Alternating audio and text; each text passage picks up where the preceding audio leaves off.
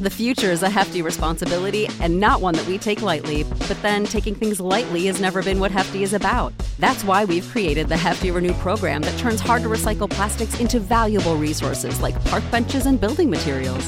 To participate, simply fill up an orange Hefty Renew bag with accepted items, tie it up, and drop it in with your regular recycling. That's it. It's that easy. It's time to rethink recycling with Renew. Particular valued resources may vary by geography. More info available at heftyrenew.com. Robots Radio. Games, lore, stories, community. Just press play.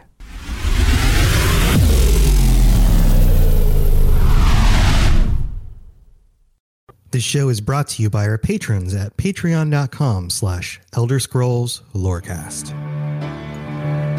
Robots Radio presents The Elder Scrolls Lorecast. Welcome to the Elder Scrolls Lorecast, a place where the Elder Scrolls community can come together to discuss the boundaries of our knowledge about the universe of the Elder Scrolls. All right, adventurers, welcome back to the Elder Scrolls Lorecast. This is your host, Tom, or Robots, and I am here, as usual, with my co-host, Lotus of Doom. Lotus, how's it going? Things are going well. It's been a pretty interesting experience getting this whole thing started this week. I see that I brought the magic of Tales Dumpster Fires with me wherever I go. Thank you. Thank you for bringing that along for the ride. If you are not in the live stream, you will not have the knowledge, because you'll be listening to this with your ear holes and not watching live with your eye holes, that this is our fourth attempt at getting the stream to actually work while we record this. And you will have missed out on our wonderful conversation about being regular on the toilet, which we will not be going back to. But this episode, let's just get right to it, Lotus. This episode, we are talking about Ebonarm, who many of our listeners may not have even heard of, because Ebonarm is such a rare god entity name to show up in the lore, at least at this point. For sure. It's almost like he's drifting away as the series carries on, being phased out. So yeah. So we're going to get to that. We're going to go into a little bit of a discussion of where Ebonarm came from, some details and things about Ebonarm, and then what seems to be the most recent phasing out of Ebonarm and how that seems to be working. But before we get into all of those details, I wanted us to start out with some defining of the differences between video game lore and real world mythology, because one of the things in researching this, and I think this is one of those ideas that's been like sitting in the back of my head for a long time, is that I've realized that there's a way that sometimes people treat video game lore that I don't always line up with. And I think it's because they're treating it like it's real world mythology. And in a sense, it's very similar to real world mythologies, but there's a fundamental difference in the way that it's created.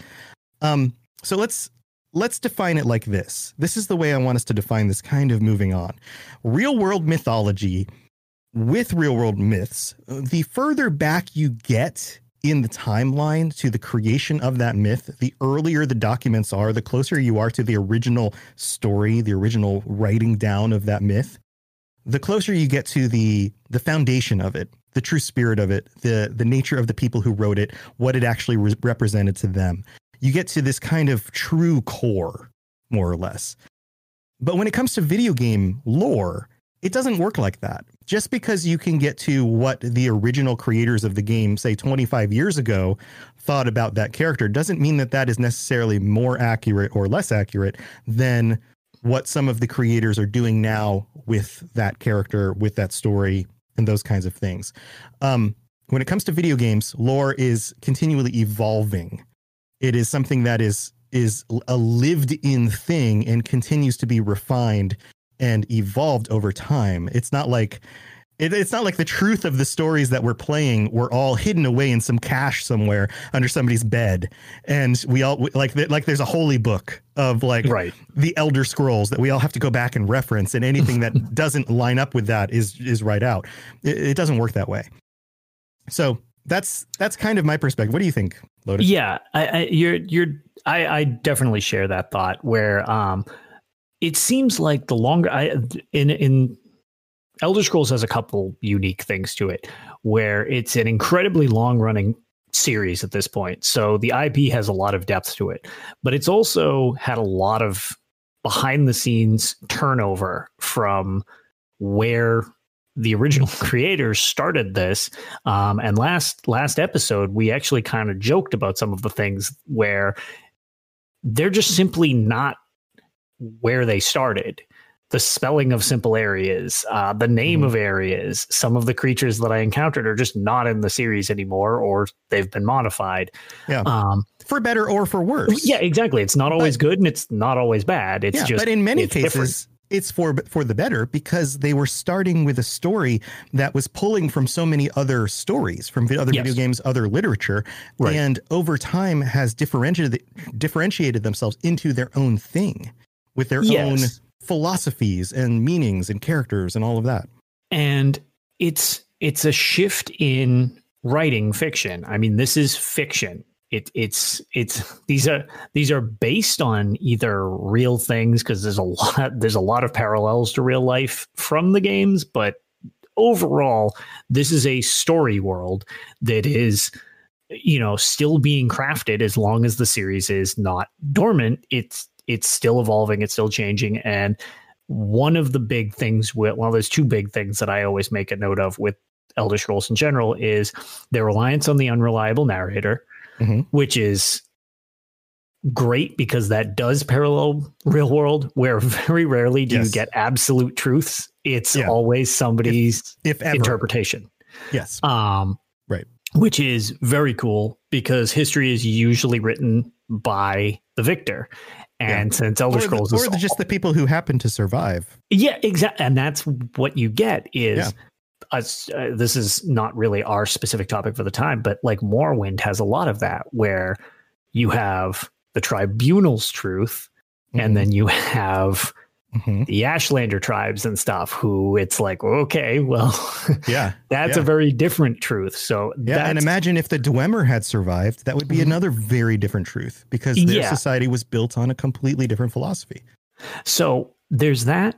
And then the other side thing to the Elder Scrolls is the concept of some of the more spiritual /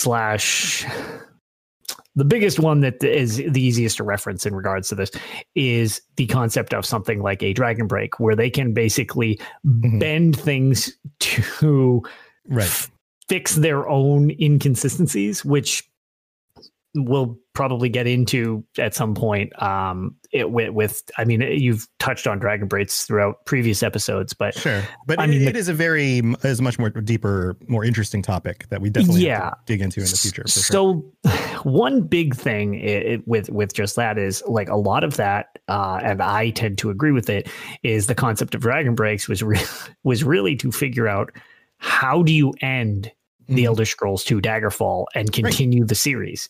How do you end a game that has multiple endings? Exactly. And make it canon? It is a functional explanation for a real world problem. Right. And they came up with a great MacGuffin to that situation, where they were like, you know, you can break time where it makes all parallel reality timelines both happen and not happen at the same time, and then we squish them back together, and everything happens and doesn't happen at the same, you know, in the same instance. And it's like, okay, you can really take a lot of interpretations that way, and it's hard to pin down. That's why I love the stories of the Elder Scroll, but when people get too defensive over very specific, like, no, it happened like this, it's like, I don't know. In my game, maybe it didn't. Like, maybe my Dragon Break was different from yours. It's like, and they could both be sense, but but it could both be true, and it would could be still true and not true at canon. the same time. Like, exactly.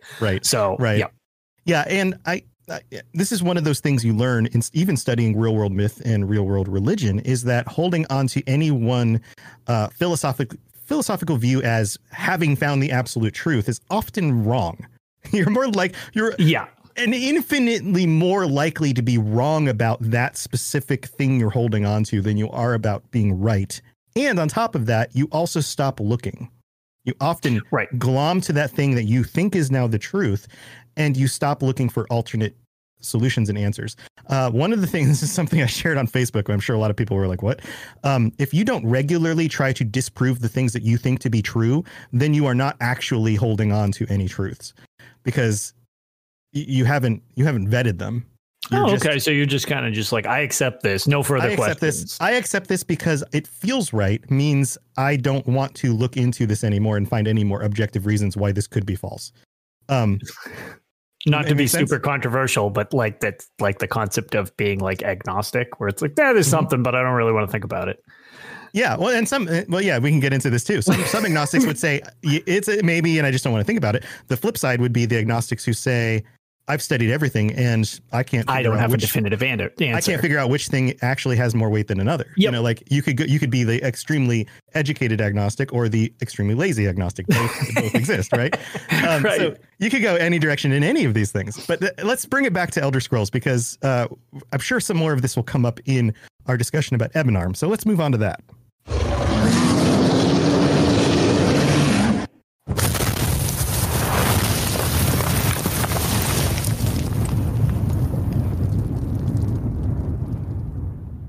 This is where you get off. Come with me. So Ebonarm started in the very early parts of the game development, right? We know most of Ebonarm's lore from Daggerfall, and I'm going to be referencing, or we are going to be referencing, some of the things that were noted in the USP article about this, but then also referencing the original documents and as they note things here. So originally, Ebonarm was initially viewed as a Nord by the developers racially, and was seen as a minor deity or hero saint of the Iliac Bay. Ebonarm is one of several of Daggerfall's beta testers' alter egos, in this case that of Raymond Witt Crawley, who wrote The Ebonarm, which is a book written by Witten Roll in Daggerfall. So, and this isn't something that's unheard of, right, Lotus? We know that many of the developers' names actually show up as characters or gods in the series. Yes, and I mean the most recent, which again, it's all interpretation with this series, but there was Kolgir the Lore Seeker in the newest expansion to ESO, which you'll be hard pressed to make me think that isn't a nod to Jibs and Cash, the Lore Seeker, having their names combined with the title of Lore Seeker. It's like that's what that is. So it's like they have those little nods. There's a predisposition to doing that in the series, so it makes total sense that way back at the start, this found its roots in the foundation of how they were writing it. Yeah. There's a side note. There's a nod, I believe. I'm going to speculate that there's a nod to me in Fallout 76. Fallout. Yeah. In Fallout 76. Yeah. It's like Robot's Robot or something like that. Yes. Robot's Robot. Yep. I know exactly what you're talking about. Yep. Fallout 76, which is kind of cool, but it's neat. It just shows that this is, again, an evolving thing. Now in the story, The Ebonarm, and I'm not going to read the whole thing because it's fairly long. Yeah. It's a decent sized book. It's a decent sized book, but it's a fairly general kind of, these two armies were at battle and the sun was red, and then this bright golden horse shows up, and then the god of war, as he's defined in this, arrives, and his horse is named War Master as well. Like there's a lot of war. Right. His name is Raymond Ebonarm, and I mean, I'll just read a passage from this. The leaders of both armies approach Raymond Ebonarm and kneel. In turn, they tell their reasons for this war. Each asks for the favor of the Black Knight for their cause. Raymond Ebonarm listens, but there is no acknowledgement that he has chosen to favor one side or the other in this fight. You know, it's this kind of stuff, right? Which is cool, but, you know, we have very early on a god of war, which isn't really the way that the pantheons seem to work. No, this definitely seems more of a original the fantasy tropes that the series originally started in, where it had it was not super unique, to be fair. And a lot of Elder Scrolls found its basis as the series went on and became very different and very unique. But where it started was a lot of, here is fantasy trope this, here is fantasy trope that, and it evolved into more later on down the line as the series progressed. Right. And so that's very much how I read this. I see this as it's kind of a very simple first attempt at, like, here's a story of the god of war, and of course these armies would recognize him, and this is what happens on battlefields when he shows up, like that kind of thing. But you can tell that we haven't taken this into the future. Like, we don't have Ebonarm showing up during the conflicts in ESO in Cyrodiil. Yeah, like this isn't happening. Yeah, he is not a trial boss or anything. Right. Now there was an attempt to bring him into ESO that didn't happen, and we'll talk about that in a little bit. Yeah. I'm going to go ahead and read some of just the summary from the UASP, because they do a good job kind of dividing it up into the most important points that we should be covering. So it says here, Raymond Ebonarm, also called Ebonarm or the Black Knight from that passage, is the god of war and the companion and protector of all warriors. He is said to ride a golden stallion named War Master and is accompanied by a pair of huge ravens. Ebonarm's name refers to the ebony sword fused to his right arm, a result of the wounds he suffered in titanic battles of the past. See, also very vague. It's not even like during the Merithic era when the whatever, it's just titanic battles of the past. These things happen. The Titanic era. Right. Yeah. Whatever that was. When the world was called Arena. Yeah, pretty much. Yeah. That's a callback to the last episode if you didn't listen to it. And he is never seen without a full suit of ebony armor. That makes him sound like he's like a Dark Souls boss or something, right? Right. He is described as bearded, tall, and muscular, and as having flowing reddish blonde hair and steel blue eyes, which could be very Nordish, right? Very Nordish. And I do find it interesting, just that note of, he has a pretty striking description besides the armor, but is never seen outside the armor. Right. As somebody who in most of the series, I really, really like the design of Ebony, specifically the helmets. It's my helmet of choice in Elder Scrolls Online. You would not see any of that through one of those helmets. Like, you would be completely well covered. So it's interesting that never seeing him outside his armor, there's such a striking description of him as well, since who would ever actually see it? So exactly. This, and I don't know if reeks is the right word, but reeks of an author who is writing from an omnipotent viewpoint on a character rather than what the character being described by characters in world. And like you talked about the what's it? Well, these something narrator. Unreliable narrator. Unreliable narrator. Yep. I was like, words are hard. Words are hard. Anyway, it goes on. It says, emblazoned on his ebony tower shield is the symbol of a red rose. Okay. A flower known for blooming on battlefields where he appears. According to legend, he appears on the field of battle to reconcile opposing sides and prevent bloodshed. So he's both the king of war and the king of peace. Like the god of war and the god of peace. Okay. In the tale of King Edward, Ebonarm was the one who gave the mortal Sai the gift of immortality when he died in battle, in return for taking on the role of the god of luck. Again, god of luck, right? Does that even really fit into the mythology at this point? Sai did Ebonarm's bidding for many years, but when he fell in love with a woman named Josiah, he became lax in his duty. A host of gods visited him. Gods, not Aedra or Daedra, right? Nope, just gods. Just gods. Ebonarm taking the form of a Black Knight and demanding he leave his family. Ebonarm demanded he fix the problems that he had caused, staying in one area for too long, which took Sai 150 years to do. Again, this is another reference to a book that shows up in Daggerfall, and who knows? I mean, it doesn't really match anything else moving forward in the series. Yeah, it's vague history about a god who we don't have a lot of ties to in the new series. Right. Now, they could have taken this as a starting point and kind of developed it more, but the series just didn't. This is not something they did. He is an enemy of all the Daedric princes except Sheogorath and Jigalag, as well as the Temple of Stendarr and the Cabal, a subfaction of the Mages Guild. He is allied with none, although he does lead the Citadel of Ebonarm, consisting of mosques and a knightly order known as the Battle Lords. I believe this is all references to things that happen in Daggerfall. Yes, and if I'm not mistaken, not the exact... I'll actually continue on. I'll add once we get to it. Okay. Holy anvils dedicated to Ebonarm can be found throughout the Iliac Bay region, and most Fighters Guild guild halls in the Alakir Desert actually serve as mosques dedicated to him. That's what I wanted to... Yes, so that's one of the things that's worth referencing. If you want to have an idea of... There's not a lot of references anymore to Ebonarm. We'll make a couple more current references to kind of the lost god Ebonarm here. But... if you go to the Fighters Guild in the Alakir Desert, there are ebony warrior statues with no explanation. In ESO. In ESO. Yeah. So they haven't written him entirely out.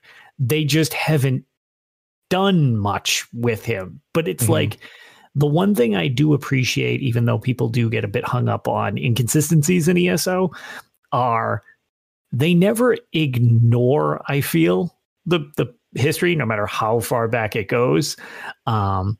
Because I mean, I don't remember all of the temple, all of the Fighters Guild halls off the top of my head, but having ebony warrior statues specifically in the Alakir Desert, that seems a little too coincidental.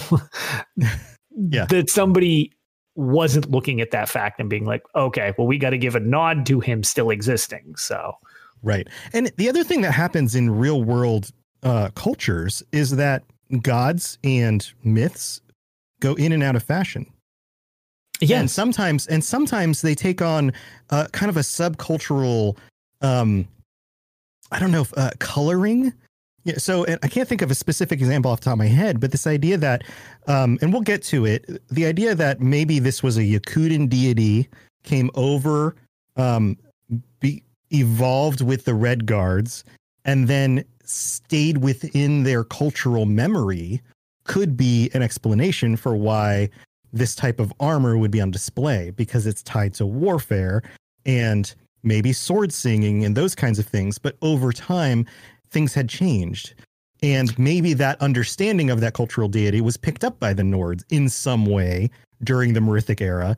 And they invented this war hero type god, and it only took root in the culture for a very short period of time and then eventually disappeared. Right. And there's thoughts that Ebonarm might be a manifestation of Hunding that would have very strong ties to the Yakuta and all the Red Guard. So again, more reason that it's like maybe, I mean, he could be a manifestation of it, since, these deities really do exist and they tangibly interact with the world because of magic and all that stuff in Elder Scrolls. So either he is a literal manifestation, or his version that they're now encountering now that they've left Yakuta and maybe are on Tamriel is this version of, you know what I mean? Like it could be just a shifted form of a god that already does exist as well. So, right. And there is definitely there is proof in the lore that the way the worshippers believe often shapes and empowers the godly beings, the Daedra and the Aedra. So if the worshippers themselves are to shift their beliefs over time and start worshiping a different god, then certain gods can actually diminish and certain gods can become empowered or even evolve and change. That is something that there is some evidence for. So who knows? Any of these things could be actual legitimate ways of looking at this. But again, unreliable narrator, who really knows? Yeah, who knows? Yeah. So this finishes up and says, Dunmer often swear upon the soul of the Black Knight. That is a reference that comes up on occasion. Again, maybe it's just cultural memory. But it would be weird, though, because the Dunmer being, Mer rather than Mannish races. Right. Seems a little odd. Usually the Mer don't rely on Mannish gods. Yeah, not usually. Not usually. Seems a little weird. It might be a different Black Knight. Then at the bottom here, it says the Khajiit acknowledged an unnamed dark spirit born from Azura, being it's the Khajiiti version, grief after the death of Fatimeh and Lorkhaj. So Padme and Lorkhan, that sometimes appears in songs as a Black Panther, a warrior in ebony armor, or a hidden sword. And there's a passage from the lore book of the Dark Spirits here, which references a number of different gods and descriptions and things. And the one here actually starts out with brackets and 5 question marks. So the name has been removed. And it says, a spirit of vengeance. It has no will of its own, as it was born from Azura's grief after the death of Fatimeh and Lorkhaj. None can summon this spirit save Azura, Boethia, and Mephala, the good. Aren't they the Dunmerry good? Daedra? Yes. I believe those 3 are. They are. Yeah, those are 3 good ones. Yep, those are 3 of the good ones.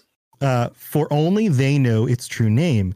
It sometimes appears in songs as a Black Panther, or warrior in ebony armor, or as a hidden sword. This is the only reference that I've found that talks about the Khajiiti perspective on this, and it doesn't even specifically say Ebonarm. It just has a similarity in the black and the ebony. So that's most of it.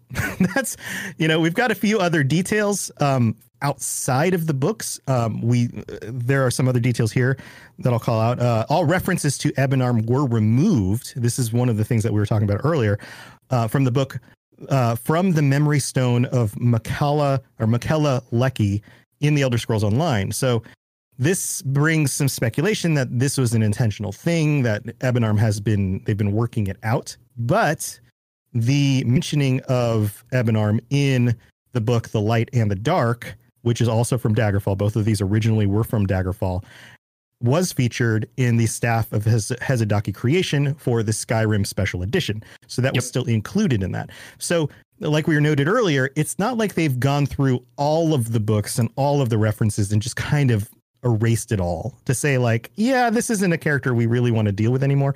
And like Lotus has said, there are references in ESO that kind of point to this idea of Ebonarm having been a thing. Yeah, it's maybe still a thing. Right. He's a god of references, not a god of direct like interaction worship in the series or worship. Exactly. Yeah. Which is kind of interesting because it seems like there's a lot they could do with him if they chose to. But in the meantime, he's just kind of like, it's one of the things that I like about this series, that the world is fleshed out and it feels real, in direct contrast to us saying that it's like, well, this is a work of fiction, but they do a great job of making it feel real. And very specifically, when you have gods like this, where it's like, they don't make, there's not really a lot of direction given to him. So it's like, well, is it folklore? Is it real? Is it actually something, totally different that we're not even noticing, type of thing? And as long as they don't completely scrub it from the series, it's a neat little, almost like just myth within the series. Right. Is it something more? Is there more to him, or is he directly related to something else? Is he misnamed? Who knows? So, yeah, what we don't find a lot of in game fiction and writing fiction are false gods that don't actually exist.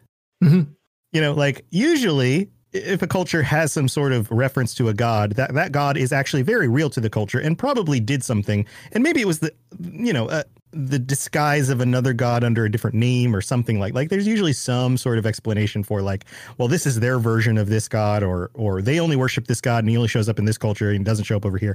Right. But we rarely get like, oh yeah, this group of people totally believed in gods that never existed and did nothing and were completely powerless. And it was just total myth. Right. Which is, it's interesting because it's something you can only get with this type of fiction, because despite what beliefs people have in real life, where intangible things like belief can be really hard to iron out with proof, in the Elder Scrolls, when somebody's like, oh, I don't follow I don't follow Mehrunes Dagon. Well, okay, that doesn't remove the fact that Mehrunes Dagon invaded Tamriel. Right. Yeah. There's a whole lot of stinking proof, especially every time you hear him laughing at you or whatever. Yeah. Exactly. So it's like, it's interesting to have these discrepancies in the world, but then at the same time, the gods and Daedric princes and all these higher powers interact with all the denizens of this world. So it's like straight denial of too many things is kind of rough in this series, because it's like, well, yeah, I mean, you don't want to bother the wrong one, or they could just blast you or curse you or do something else. The Dunmer, in theory, exist literally because they pissed off Azura, which like totally. Yeah. Yeah. The one difference here is that the Daedra, because they are so active, are almost hard to deny. The Aedra, you could go generations without actually interacting in a tangible proof kind of way with the Aedra. Now, every so often they pop up, every so often, somebody gets turned into a giant dragon to fend off Mehrunes Dagon, or, something happens that really does prove that, okay, they're still there. Yeah, exactly. But outside, okay, I can track a planet through the sky, and that's the Aedra we're worshiping, or at least it represents the Aedra, or it might be where they actually are. Who knows? There's not a whole lot else there for the Aedra. So let's move on, because there is one other thing here. Actually, there's two other things. In the early designs of the Celestial Warrior, and I did an episode about the Celestials a few weeks back, and so this would have been probably in the design of ESO if we go back 7, 8, 9 years ago. Yeah, I mean, it would need to be in pre-release form, so I would assume probably 7, 8 years ago at least, if not slightly before that, depending upon how far into development this actually was referenced.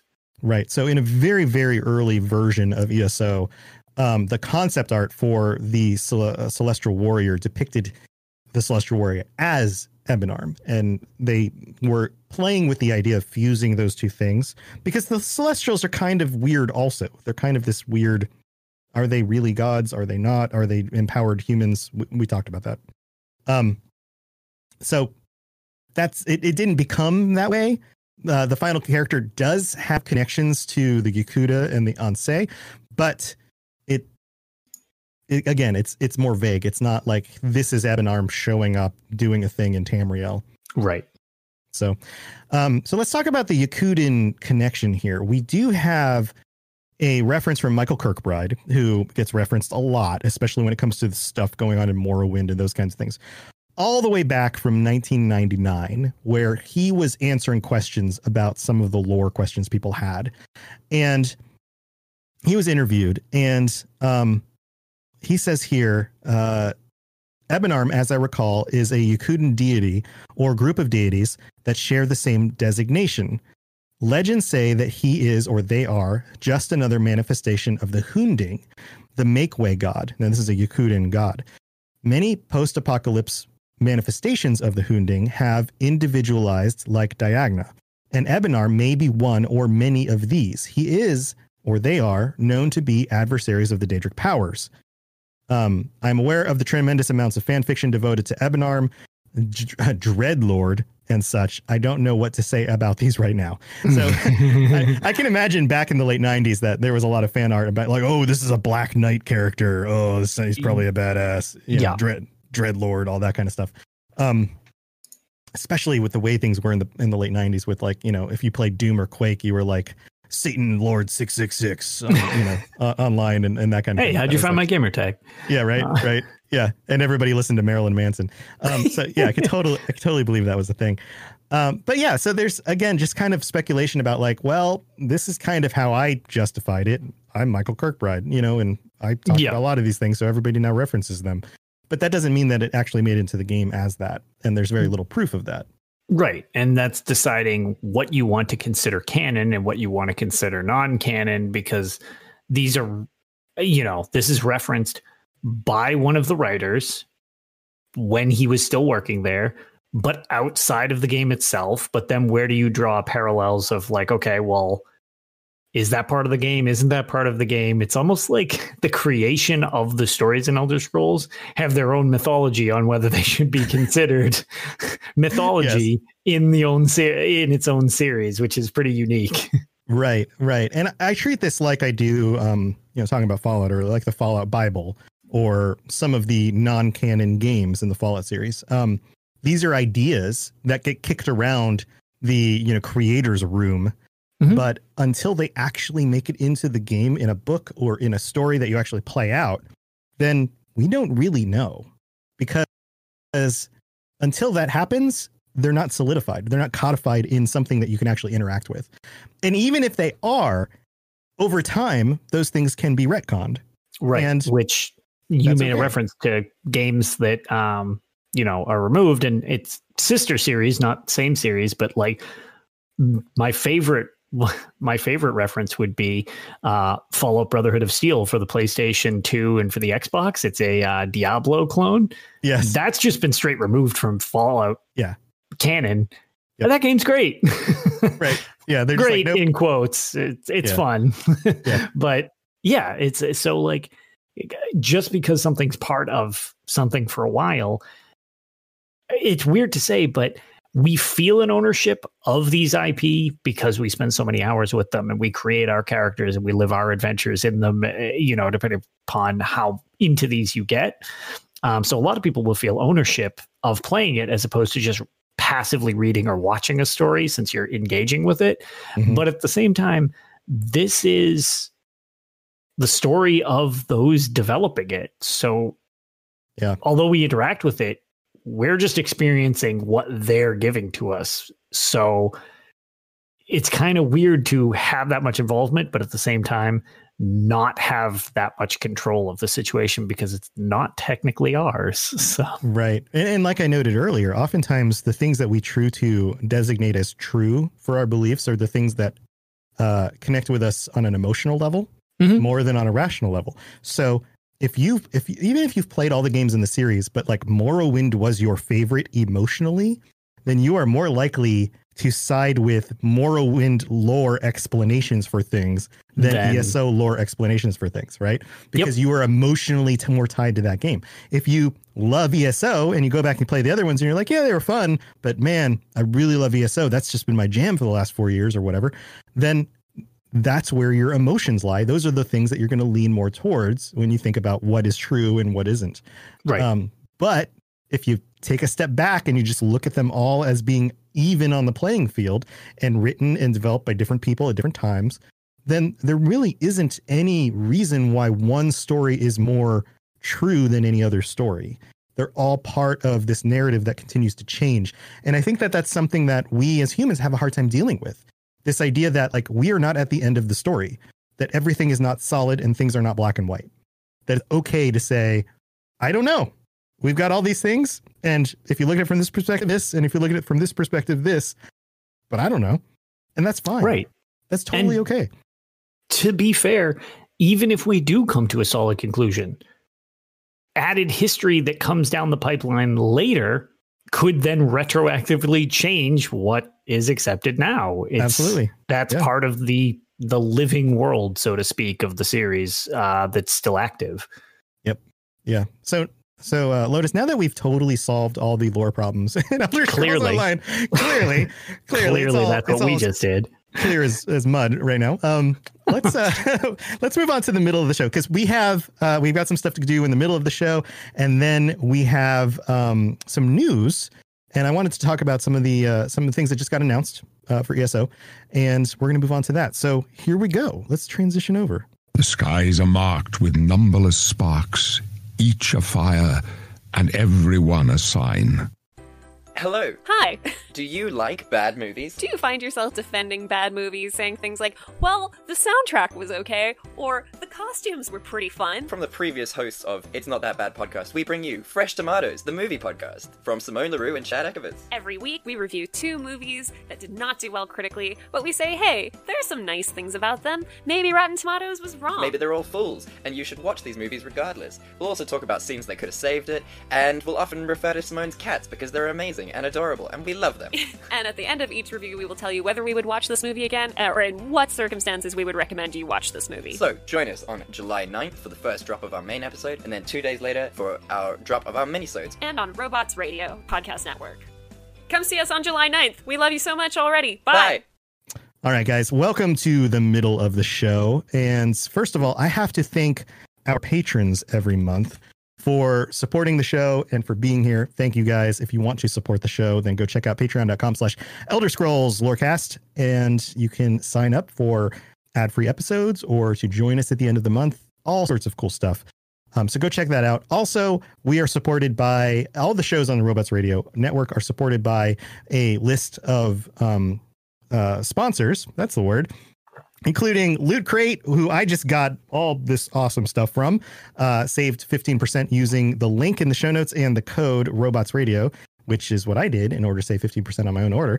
And we've got Gamefly, we have Green Man Gaming, and NordVPN. And so if you look in the show notes, there are deals for each of those things. And anything you get through any of those sponsors will help support the show and help us to keep creating awesome content. So go check that out. Lotus, last week, I don't think I read out the recent reviews. That's something I do. I don't believe so. Every month. I may have forgotten to do that. So I'm pulling them up right now. We have 3 new ones that came in the last month. And let's just knock these out real quick. We have Nitty Bell from the United States, who writes, "Great podcast, 5 stars. Tom, the knowledge of lore you have is unbelievable." Well, it's all on a screen in front of me, so I do my research, but thank you. It is really interesting, and the way you tell the story is engaging. I'm impressed. Recently, I've been farming Glenumbra/Daggerfall, and I'm wondering if you've researched harpies. They have human-like features, so it leads me to believe at one time they were a race that had been cursed. What's the deal with harpies? Why should I kill them? I feel so bad. LOL. Keep up the research. Why should I kill them?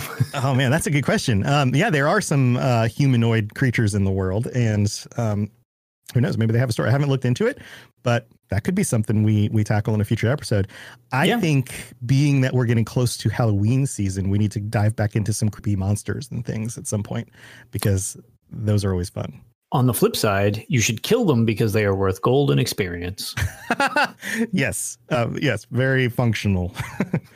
So thank you, Nitty Bell. I appreciate the review. And then we have Bioreactor Muffin in parentheses, which is a weird combination of 2 different words, from Canada, who writes, "Great podcast, period. 5 stars. I just started playing TES again after years, decided to listen to this podcast while playing. Very informative and immersive." Well, thank you, Bioreactor and or Muffin. Then we have Kitty Fairy from the United States, who writes, "Elder Scrolls Lorecast, 5 stars. Really enjoying this podcast. Tom's knowledge of both TES lore and human religion/philosophy is extensive, super engaging and informative." Well, thank you, Kitty Fair. I really do appreciate that. And thank you to everybody who takes the time to leave a rating or a review on whatever podcatcher you use. It absolutely helps to let people know that this show is active, because new reviews are coming in, but then also gives them a taste of what it's like before they even listen. So it really does help. Thank you so much. All right, let's move on to the end of the show. Yes, you're entirely brilliant. Conquering madness and all that. Blah, blah, blah, blah, blah. So, Lotus, we today we got some news that there is an upcoming announcement on the 19th for ESO and the rest of the year of the what was this? The year it was Greymore, but it was the year of the Dark Heart of Skyrim. Dark Heart of Skyrim. So the next expansion that's coming out. Do you have any speculation as to what might exactly be revealed? Because I've heard a little bit, but what do you think? So I'm not. So I'm known for making completely outlandish, off the wall claims just to see if they do them. And I've been correct more than I have any right to be. Wow. Usually, yeah. I was going to say there's a very, very outdated now discussion on dragons. Speaking of parts of lore that bend people out of shape, was when the dragons returned in Elsewhere. I made a very strong case for the fact that the doofy red dragon from Redguard would be returning, and that was totally the guy. And it turns out that's Naphalargus, or however you want to pronounce his name. Turns out it actually was him, which that was based entirely on nothing, and it was just one of the only dragons I could come up with. That's amazing. Yeah. Again, it's not like I'm a prophet. I just throw darts at a wall, and I've been right a couple times. But in this situation, I'm going to say that I was completely wrong, because I was insisting that it somehow involved the College of Winterhold and spellcrafting, which does not look even remotely like it's the case, because it looks like we're going to Markarth, which is pretty awesome, because I like the Reach influence more than the vampire and werewolf thing that's kind of been a major part of the Dark Heart of Skyrim. But it was also based on the maps that were sent out at the beginning of the year and in the original dungeons with that was the previous one, Harrowstorm, a strong Reach influence in that region. That was my speculation. If we go back to like January, before we even went to Vegas, right? Which you and I both got to go to. That's true. That was the first time we met. Yep. Spent our own money, flew on out, got into the event, got to hang out and do all sorts of fun, crazy things in Vegas. What happens in Vegas stays in Vegas, and we ate at a buffet. It wasn't. Yeah, we did. Phenomenal. We were two of the only people who brought their wives. Mainly it was my wife's idea that I even go, which is awesome. And we went to I think, what was it, the Wynn Buffet. This is one hell of a tangent. We went to the Wynn Buffet for an all you could eat, and it was pretty good. It was pretty good. I got ice cream twice because it's a buffet. You got ice cream twice, and I just kept taking crab legs.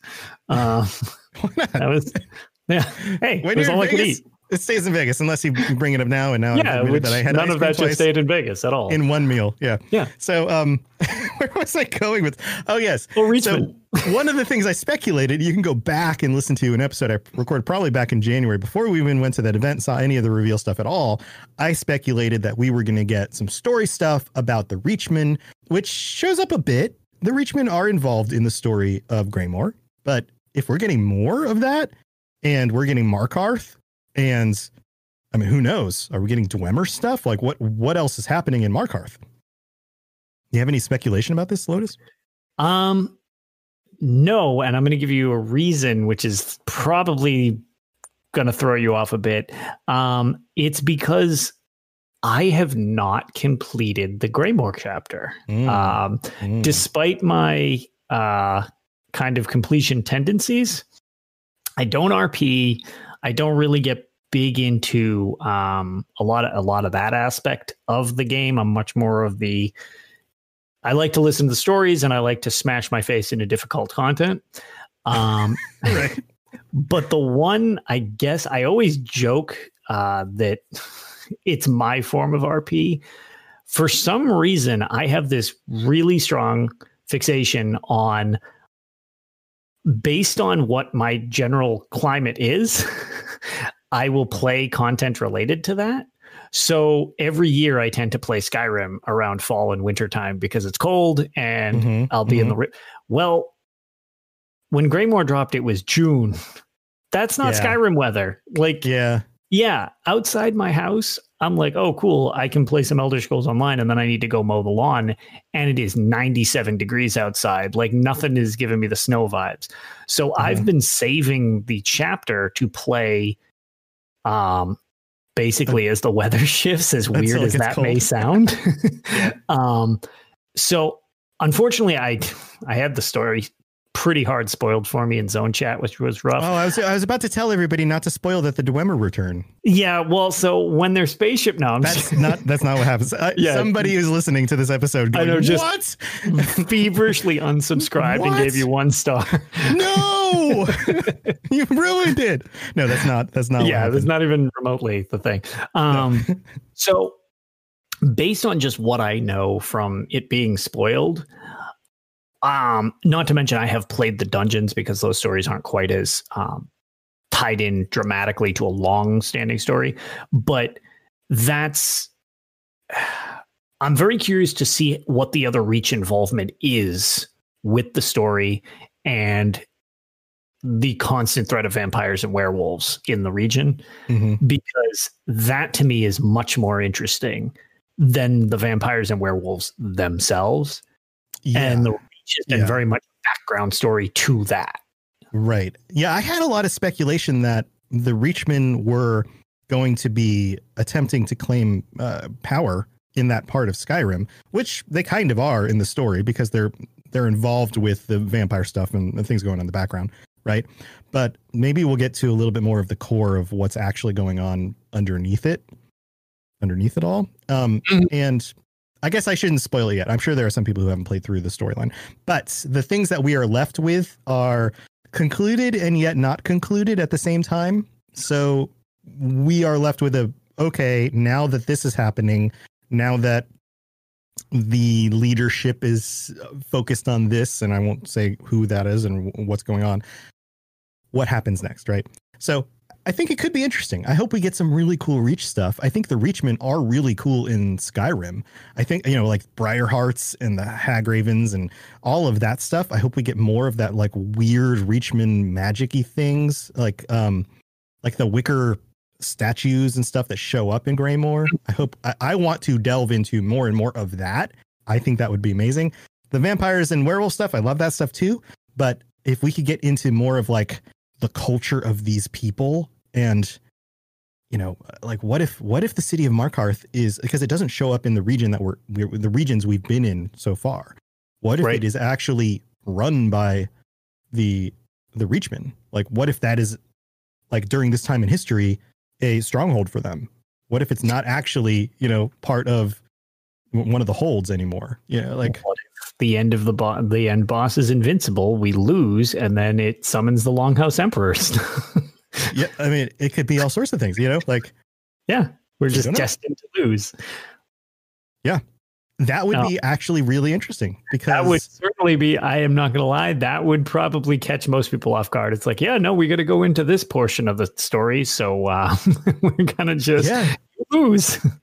Yeah, but it makes sense. Like it also would be interesting because it's a tonal shift of other things that have happened in the series. And in every one of the expansions, you play through the story and the good guys win. Yeah. And you help the good guys win. What if we had a Empire Strikes Back scenario where, like, crap, good guys didn't win. Like, we survived it barely. Like, what happens next? That could be amazing. The good guys only win for a set period of time, and who is considered the good guy is also rather up for interpretation. Yeah, so there's a lot around that. So I'm interested to see where that goes. But I guess we'll learn more on the 19th. There's a big event that's happening. They're going to be streaming live and revealing a bunch of information. So that's as of this recording, that's 9 days from now. As of most of you guys listening to that, that's probably about a week away. So tune in for that. And that's about all the news that I wanted to cover today, because that's the most exciting bit of what's going on in the world of ESO. And on a personal note, I am trying to build out a PvP character. I'm going to be working on this. I think I'm going to take my Necro tank and turn it PvP. Does that seem smart? Seems very doable. I was going to say, if you, I mean, depends on the type of PvP aspect you're going for, but I mean, that has, if you're going for a something tanking, I can solo, something like solo, jump in the battlegrounds, running through Cyrodiil on my own. If you were looking for like a Cyrodiil Zerg type of thing, because it was like, I've got some pretty decent builds that you could probably actually do slightly modified with debuffing the opposing groups, which your team will love you forever for. Okay, well, maybe we'll have to talk about that. What if you've been doing trials recently?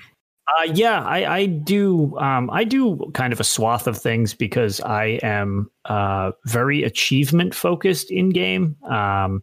My goal currently for anybody who plays ESO is you're awarded achievement points for doing various things throughout the game. And I like to make sure that I've cleared all the hardest content that is in the game and then all the abstract little tidbits.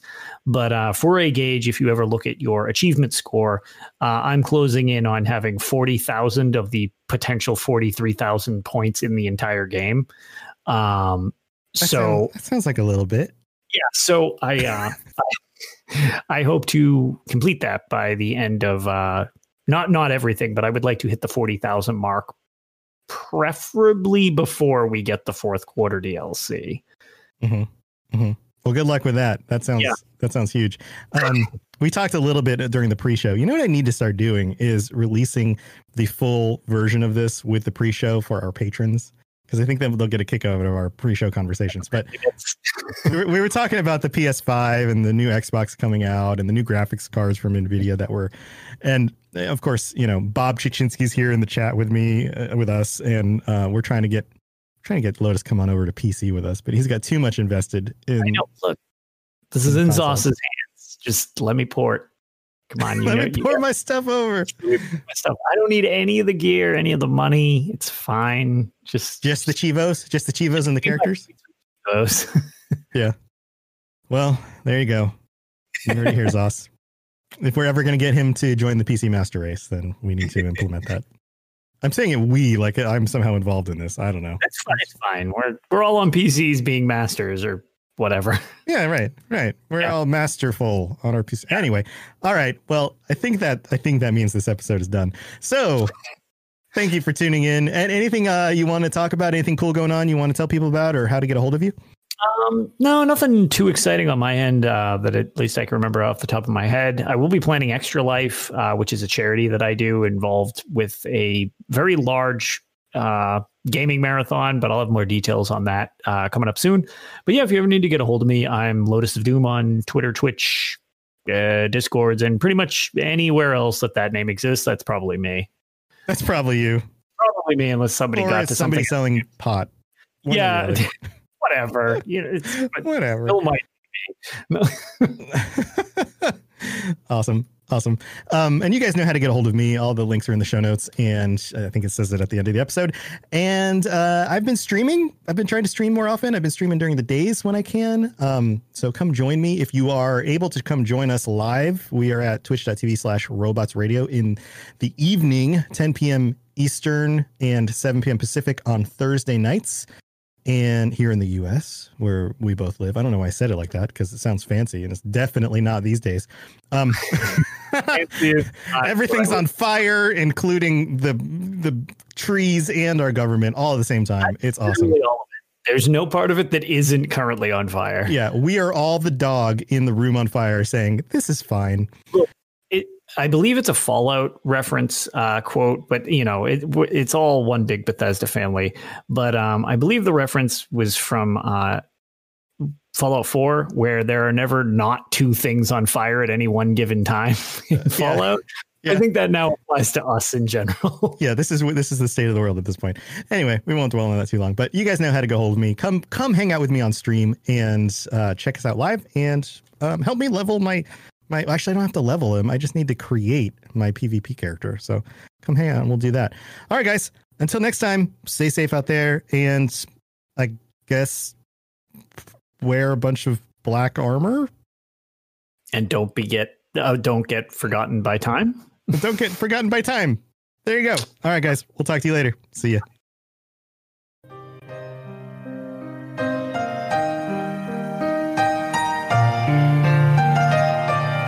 Thanks for listening to the Elder Scrolls Lorecast. All sounds and music are owned by Bethesda Softworks or ZeniMax Studios, and no copyright infringement is intended.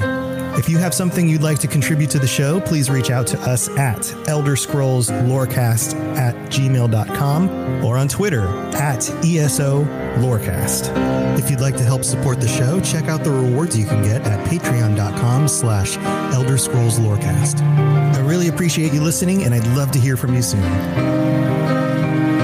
And thanks to our patrons for support, especially our Tier 5 patrons, including Noodle Al Dente. You've been listening to a Robots Radio podcast.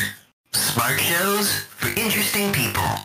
Check out all the shows at robotsradio.net. Have you ever wanted to learn more about geography without sitting through a snoozio lecture? Geography Arcade is a weekly podcast all about your favorite video games and their geographic lessons, inspirations, and even some minor analysis. Some may say analysis. Boo! Well, we're going to learn and have fun while we talk about Pokemon, Elder Scrolls, and much more. Come join the adventure at Geography Arcade on your favorite podcatcher and YouTube.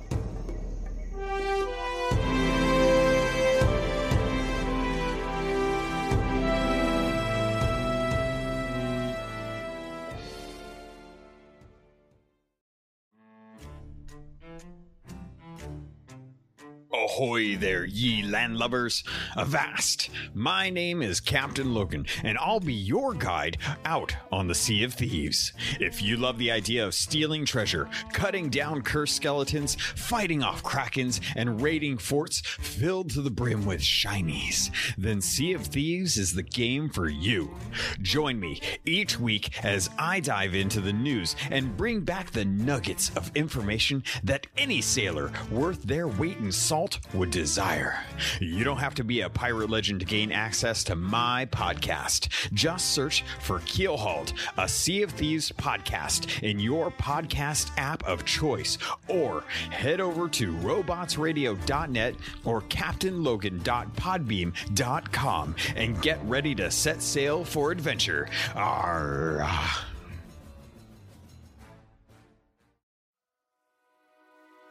Once upon a time, 27 years after the bombs fell, there were two people, a vault dweller and a California girl.